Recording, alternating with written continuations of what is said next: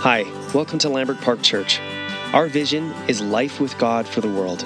Our mission is to invite everyone to follow Jesus with us through redemptive community, intentional discipleship, and everyday mission. We're so glad you're here. Stay tuned for the podcast coming right up. All right, let's pray. God, thank you for the gift of being a community. Lord, that the gospel, your coming to us, pulls us together. This is part of your vision, part of your intention, that as you restore us to yourself, you would bind us together with others. And not just people that are just like us or think all the same things or like all the same stuff, but people who have found themselves pulled into your orbit, who need you as much as we do, and who are loved by you as much as we are. So come, Holy Spirit, and open us up to yourself as we turn to your word. Would you give us ears to hear your voice, but also hearts to know that as we listen, we're listening together. Even if we came by ourselves today, even if we don't know many people in this room, we are a community today, opening our hands to you, called by you. So come lead us to yourself, Lord. Amen. All right, this morning we are beginning into a new sermon series that will take us through to the beginning of September, the first Sunday in September, series that flows naturally out of our All Things New series. And this morning I thought I should have called this new series the Some Things Old. Oh, that would have been such a great follow-up to All Things New. And that kind of fits, actually. And in a way, this morning we're going to pick up on a lingering theme that I wanted to explore in our study on All Things New, our study on the gospel, sanctification, and everyday life in Christ. And so I want to invite us to begin by turning to a really unusual text in the Gospel of Luke as our starting point this morning. If you have a Bible, that's awesome. If you don't own a Bible, there are some in the bookshelf just outside the door, and feel free to take one. It's a gift. You're not stealing. Luke chapter 2, verse 41 is the verse that will kick us off today. And I need a new prescription. I literally do. Cannot read close things. Luke 2:41. Every year, Jesus' parents went to Jerusalem for the festival of Passover. Some of you, that's your favorite verse, right? No, it's not. It's not a well-known verse. It's not a well-loved verse. It doesn't seem that significant. There's nothing seemingly grand, no grand saving action here, no big theological revelation. It feels like just a framing verse for what's coming, right? It's a context verse. That's what I've always thought of it as, until recently. Recently, this verse has caught my attention as far more significant than I'd thought, because of how this one verse highlights to us how Jesus' own life as a young person was shaped by a deep, ancient rhythm. A number of deep, ancient, communal rhythms, formative community practices, which practice over time, day after day, week after week, year after year, served to form the Jesus that we know and love and follow and want to become like. These weren't just arbitrary rhythms in his life like a weekly survivor party, though that is awesome, or laundry day or whatever, but Jesus' life as a young person and on into his adulthood was shaped by a number of God-given practices, rhythms, habits. Formative practices that we first encounter in the book of Exodus. This verse pulls us all the way back to Exodus, where God, having rescued the Israelites from slavery in Egypt, invites his people, the Israelites, into a way of life together that over time, practice in community, was intended to form and transform the people of God into a people who were like their God, right? That's what the Ten Commandments are all about, and far more. Ten Commandments aren't just there Saw something else in between. What was it? The Ten Commandments are not primarily about reining in bad behavior or limiting anyone's freedom. It's not what they're about at all, but they're actually about teaching and forming a people who live in God's life-giving ways. That we would not just not lie or covet or abuse our neighbor or take what they have, but that we would be people who speak truth, who can be trusted, who care about the sustenance of our neighbor as much as ourselves. That's the aim of the Ten Commandments. But it's not just the Ten Commandments. The chapter that follows, Exodus 21 and following, it's known as the Book of the Covenant, the next couple chapters. They describe a way of life together that God intends for his people, communal practices and rhythms that were intended to form the people of God to become like their God. Habits like daily manna collecting, weekly Sabbath worship and rest, 3 annual feasts that in time, over the centuries, would come to be placed in Jerusalem, which meant that most people down through the centuries, even today, and in Jesus' day, have to do a pilgrimage of sorts to Jerusalem for these feasts, to and from Jerusalem 3 times a year. Super inconvenient, but deeply formative. Steeping their life in the revelation and the story of their God and what it meant for them to be God's people. Every year, Jesus' parents went to Jerusalem for the festival of the Passover. I love that verse. These rhythms, built into their life by the command of God. Once a day, once a week, 3 times a year. The Israelites stop what they are doing and give their collective minds and imaginations, their bodies, their attention to what God has done and is doing and will do.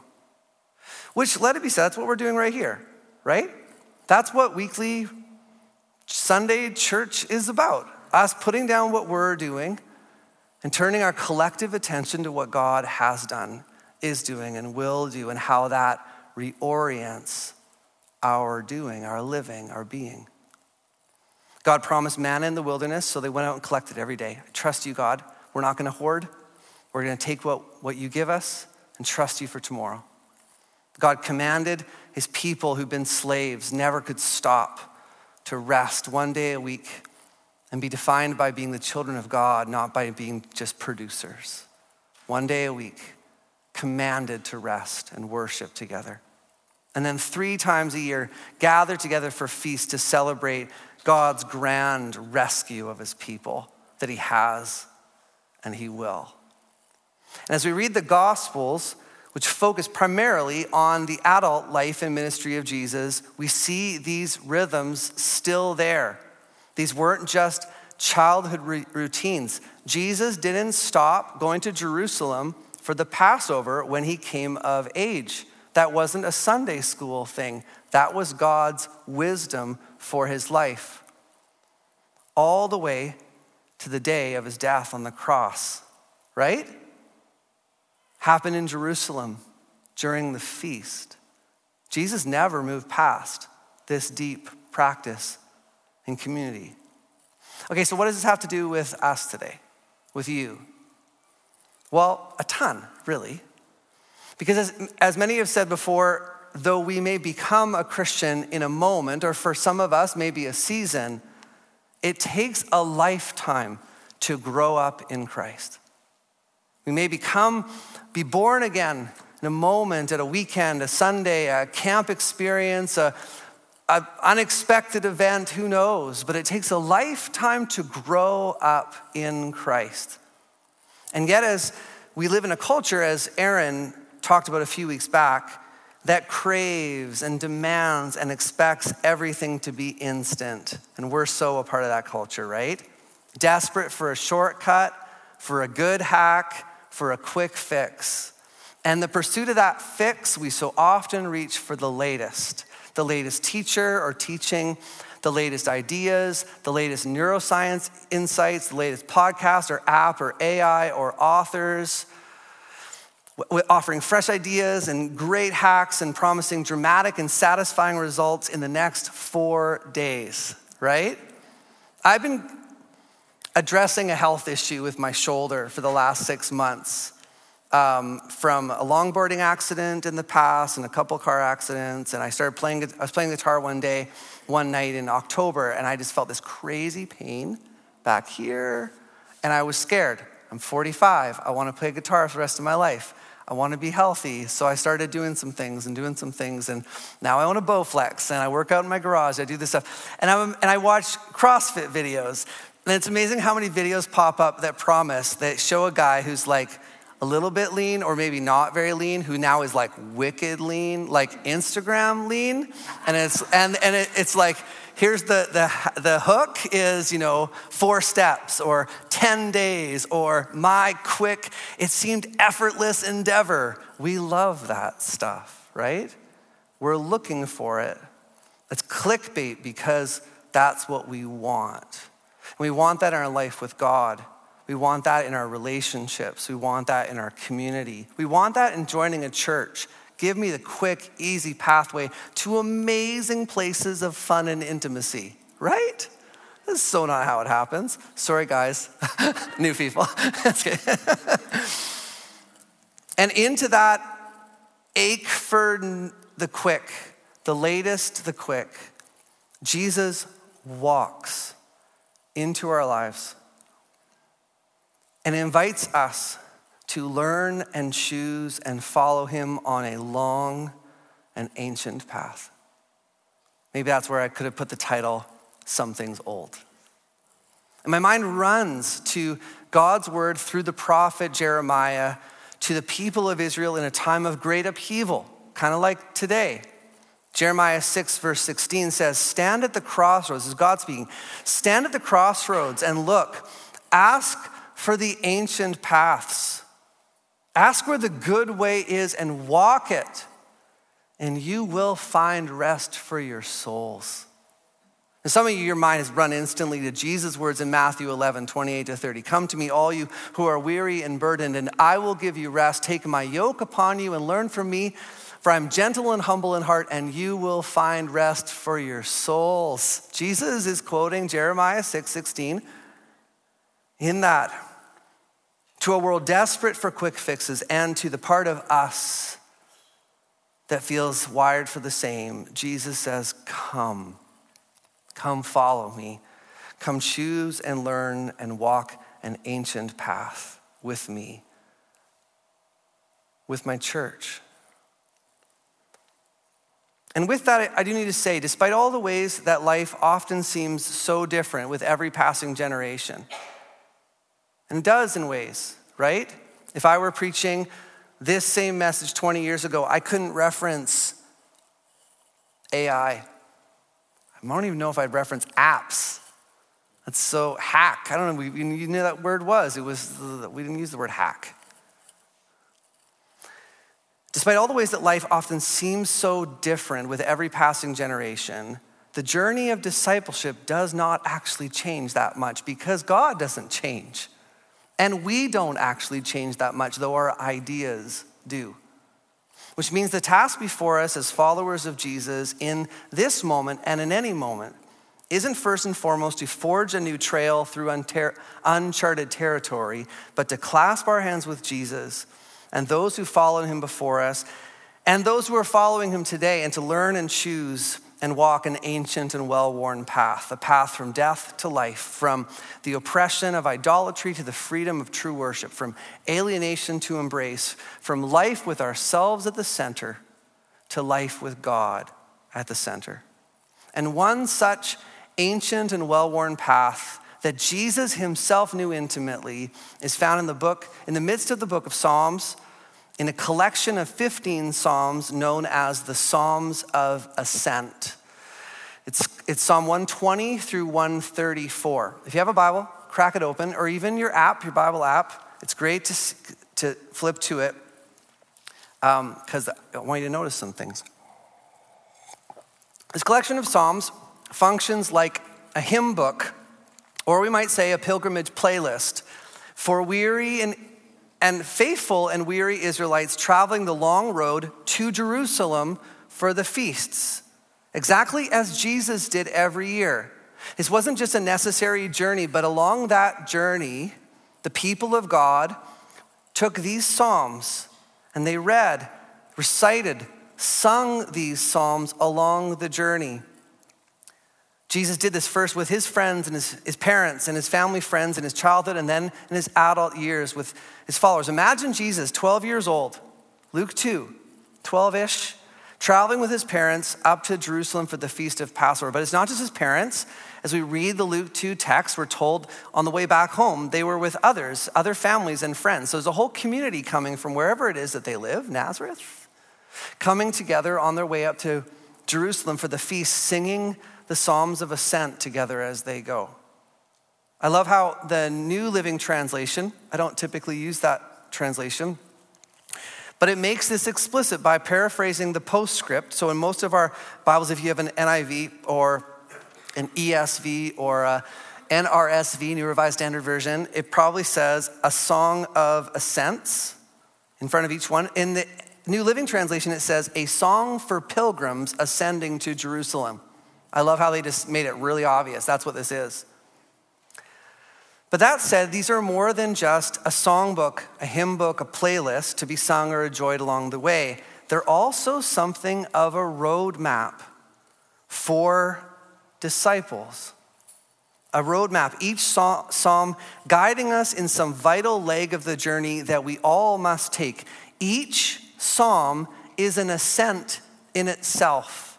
Another vital step in the journey. And one of the clues for this is that if you look at the postscript, if you can read it, the postscript isn't a song of ascent, but a song of ascents, meaning multiple ascents. Because it's not just the journey to Jerusalem that is this upward walk, though it is, but each step, each psalm is a step in the discipleship journey of every follower of Jesus. The journey of confession, that is an ascent itself. The journey of remembrance, the journey of asking for help, and more. Each that we are invited and encouraged to face together. It's one of the obvious implications of these Psalms being included in the book of Psalms. These are not fragments of ancient diaries that have been found and put together, and we're reading them today. These are prayers written for the community of God's people, which is good news.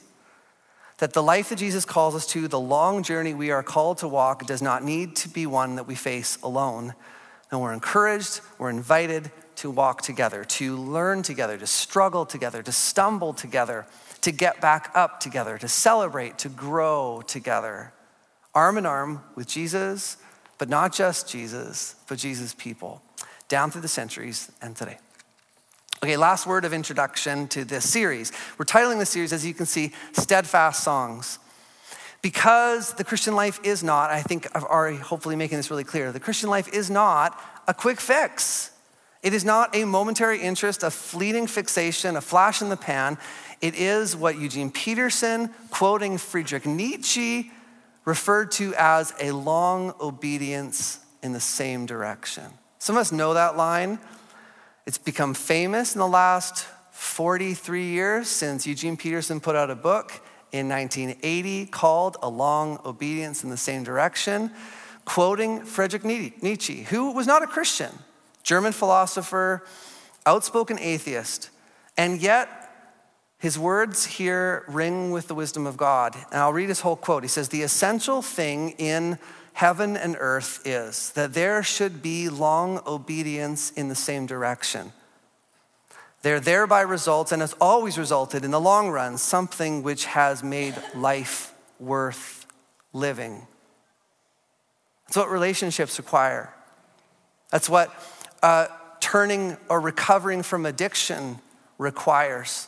That's what cultivating holy habits requires. That's what marriage requires. That's what parenting requires. That's what holy vocation, living into your calling requires. A long obedience in the same direction. Not just 3 days of pushing it hard, but a long obedience in the same direction. And so reflecting on this, the insight of Friedrich Nietzsche, Eugene Peterson, in his classic book, A Long Obedience in the Same Direction, published in 1980, has invited a few generations now to embrace the Psalms of Ascent as a well-worn path worth our sustained attention. And so for the next 15 Sundays, a whole team of us, Aaron and myself, and 9 or 10 others from our congregation who are working together as a teaching team, are going to teach and lead us into one psalm each week, all with the aim of helping fuel and cultivate a steadfast faith.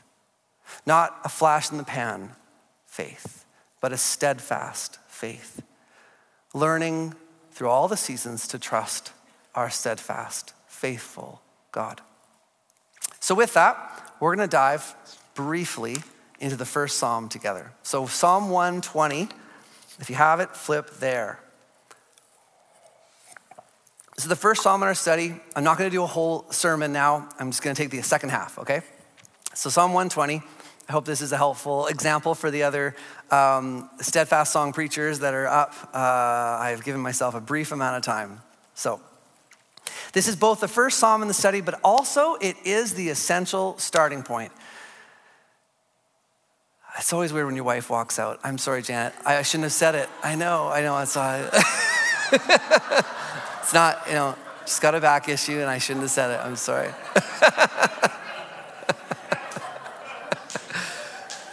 We need a little pause there, a little breathing space, so that's good. Sorry, babe. I'll apologize later again. All right, Psalm 120. Let me read it for us. I'm reading from the NIV. I've looked at multiple translations on this, and they're all pretty much the same, which means there's not a lot of confusion about how to translate almost anything in this psalm. So the NIV is helpful. It says, I call on the Lord in my distress, and he answers me. Save me, Lord, from lying lips and from deceitful tongues. What will he do to you? And what more besides, you deceitful tongue? He will punish you with a warrior's sharp arrows, with burning coals and the broom bush. Verse 5, woe to me that I dwell in Meshech, that I live among the tents of Kedar. Too long have I lived among those who hate peace. I am for peace, but when I speak, they are for war.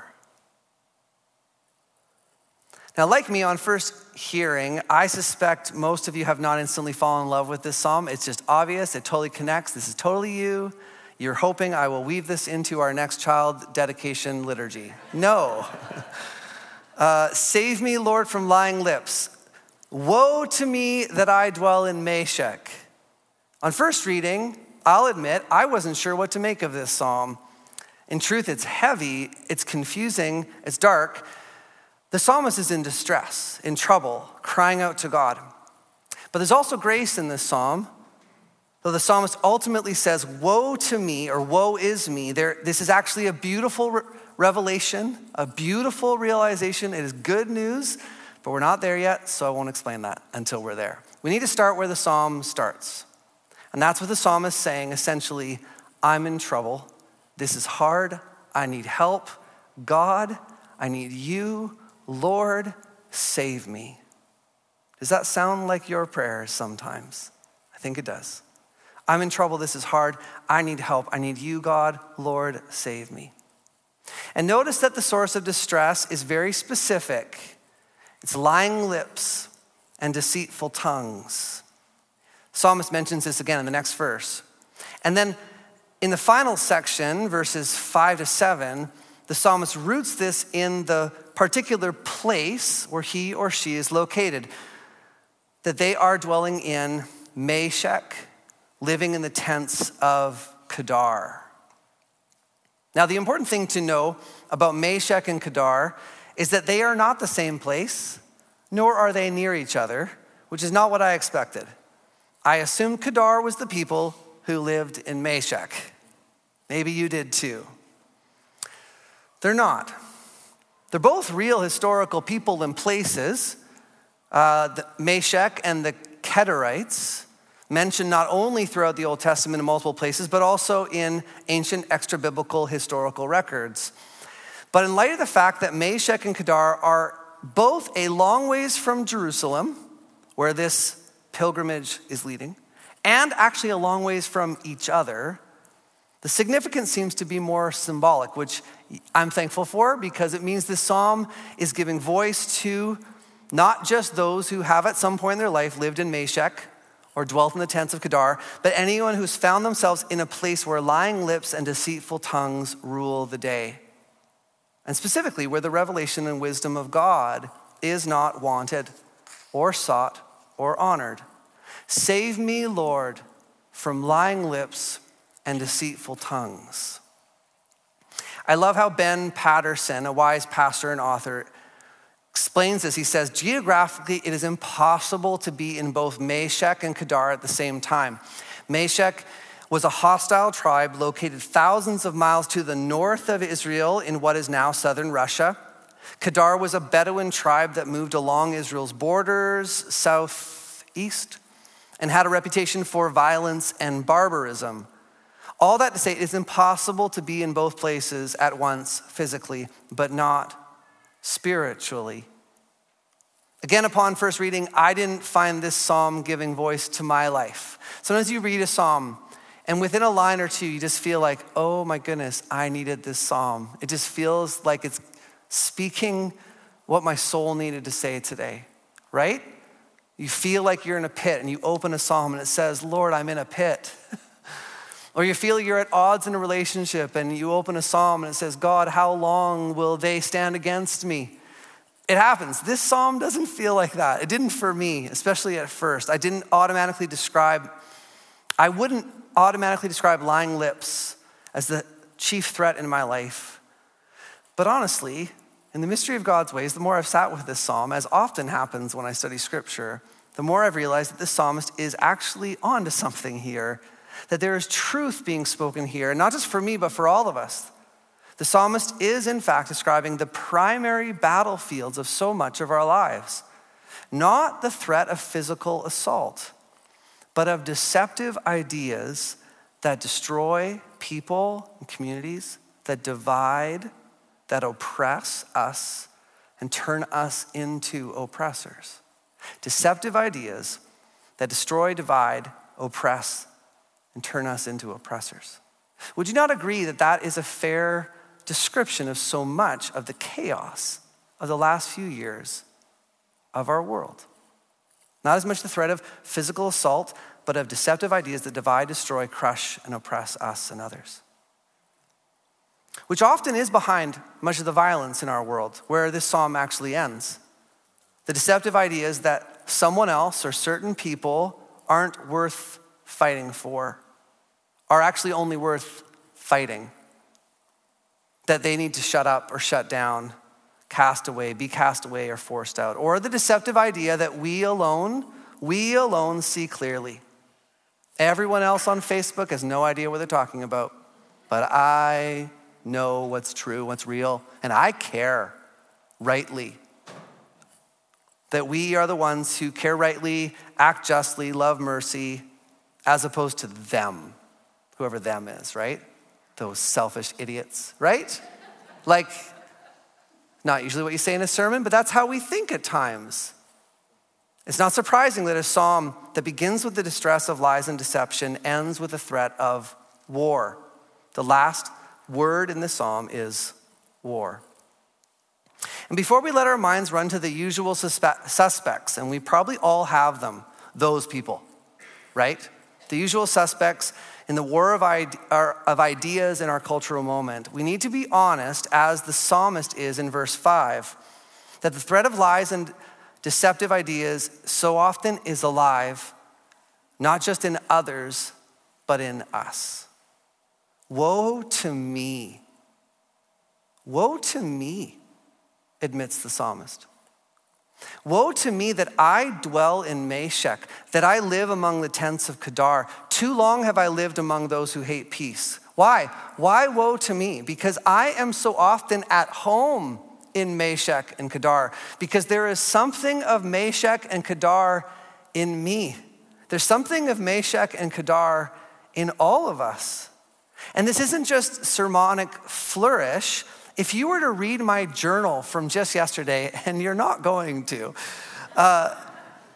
you would find me praying this prayer, writing this into my own page, not because I was preaching on it the next day, but because as I sat before God, as my day began yesterday, I found in my heart and mind and soul and fatigue a bunch of lies about God and about myself and what God expects of me and my limits and my need to ignore my limits. I don't know what lies are that often reside in your heart and life. What motivates certain behaviors, certain pressures you feel, certain shame, certain whatever. But I know for me, so often I find myself worn down with the lie that my calling is to be the breakwater for everyone, for my family and especially for Lambrick as a whole. That when life's waves come crashing, my role is to lie down and take the pounding so that others can experience the calm and not be overwhelmed.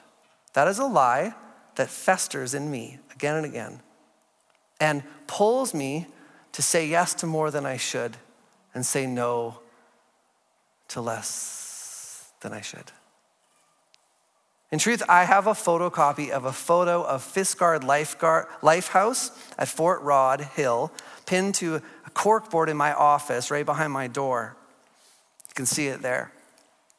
A few years back, I was at the doctor's office in a season of exhaustion and found myself staring at this framed photo on the wall, gripped with how it seemed to be a metaphor of my life in that moment. And in that moment, I pictured myself laying down right here, pounding waves, calm. But here's the truth. Jesus is the breakwater, not me. I don't have to be the breakwater. Jesus is. I don't have to be or expect myself to be Lambrick's refuge. Jesus is. I don't have to be the strong tower. Jesus is. A bunch of years back, I was at a pastor's conference. Ken Shigematsu, pastor of 10th Avenue Church in Vancouver, said this simple line. I felt like he was reading my journal. He spoke to it. He said, I don't have to be the guy. I just have to be a son. I don't have to be the breakwater. I just have to trust the one who is for me and for you. And so I find myself writing into my journal, save me, Lord, from lying lips and deceitful tongues. In me and in the world and in me. So let's just pause here. What are the subtle or blinding lies that crush you or lead you to crush others? Where do you need to pray with the psalmist, save me, Lord, from lying lips and deceitful tongues? And if you don't know the answer, that is okay. Ask God to reveal it to you. God knows your heart better than you do. When I first read this psalm, I did not know it applied to me at all. And it totally does. It applies to all of us. And so I prayed about a week ago. And I invite you to pray, Lord, show me the lies, the subtle or blinding lies that threaten my life in you and your life in me. Maybe he'll show it to you in an instant. Maybe it'll take a week. Maybe it'll take a season. I don't know, but it's worth it. Okay, so now let's come to the hope in this text. And it comes in two places, two parts of this psalm. First, I want to invite us to simply linger for a moment on how the psalmist speaks of God in this psalm. Note the psalmist speaks of and to God as Lord, all caps.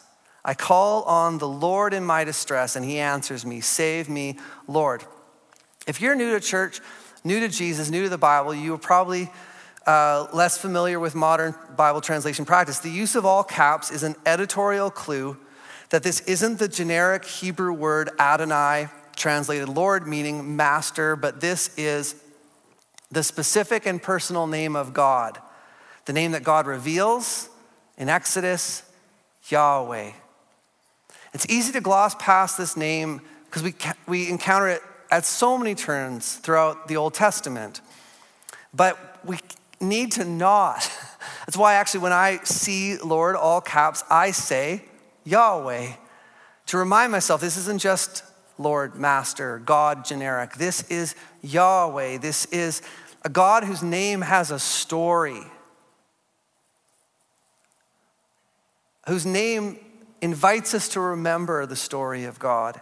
The story of God, how God has been with and for the world and with and for his people. And this name relates explicitly to the trouble that's named in this psalm. Think about this. The story of Israel is rooted in two epic Meshech and Kedar moments.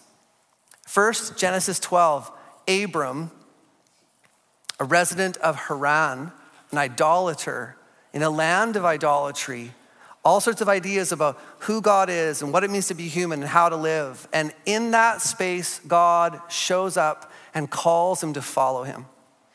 The Israelites, the descendants of Abraham, Isaac, and Jacob in the book of Exodus, find themselves in Egypt, a land of idolatry with all sorts of oppressive ideas about God and what it means to be human and how to live.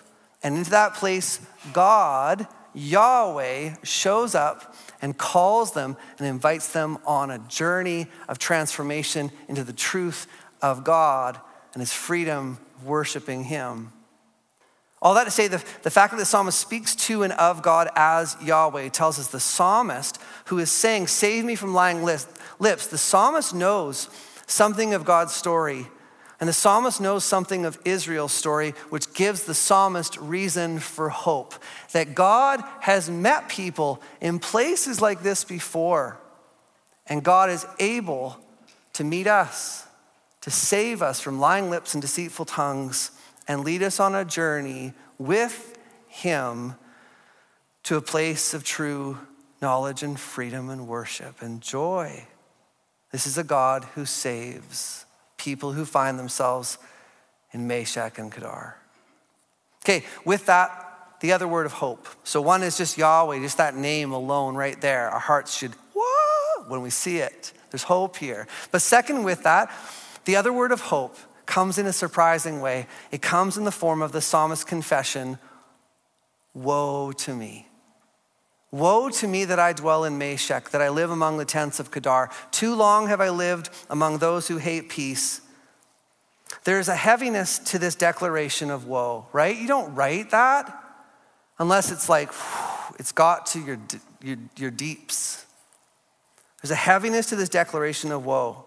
But it needs to be said that sometimes woe is a beautiful word, a gospel word, a revelation, a God-given clarity that catalyzes needed change, that starts a needed journey, that brings a resolve, that sparks a new chapter, a new beginning, a pilgrimage of sorts with God into the unknown to us, but not to God. This is the gift of reading and hearing Psalm 120 in the larger context of the Psalms of Ascent. And not just that, but as the essential starting point of the journey, because it is. That's what this psalm is. It is a starting point. It is a catalyst into a journey that we will not experience unless we start with woe and hope that leads to a resolve to leave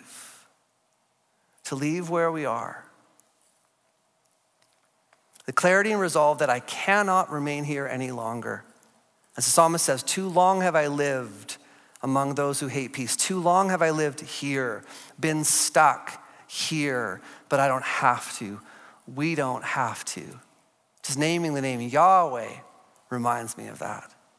Psalm 120 is an invitation to make a decision for the first time in our lives, or maybe for the 400th time, because there's no arriving without leaving, without the resolve and the decision to leave. There are so many people, maybe all of us, who long for something different, something better, but who will never get there unless we leave, choose Woe to me that I dwell here. Too long have I lived here. Enough, enough, enough. Maybe that's a place of a habit that is ruining us and our relationships and our soul. Maybe that's, well, what is it? What is it for you? Where do you feel the woe of Meshach in your life?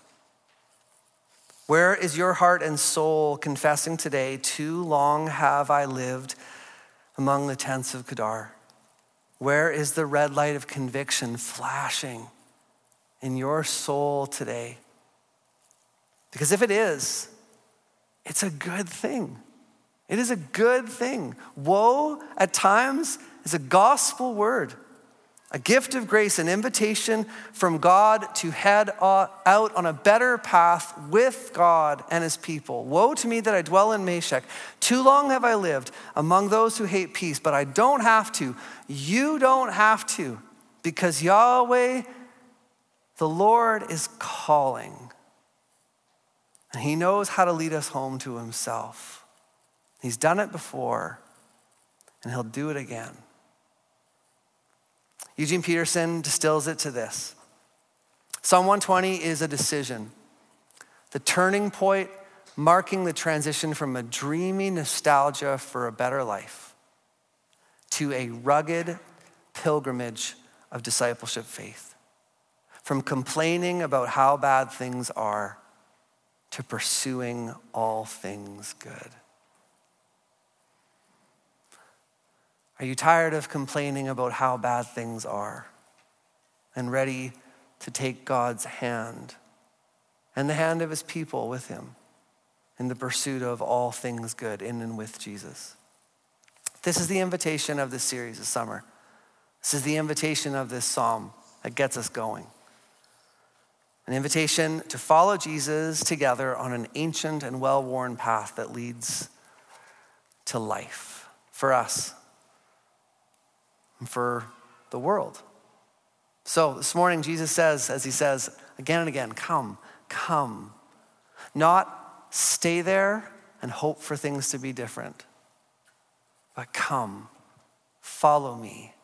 It is time to get going. Yes? Let's pray. Lord God, we thank you, Yahweh.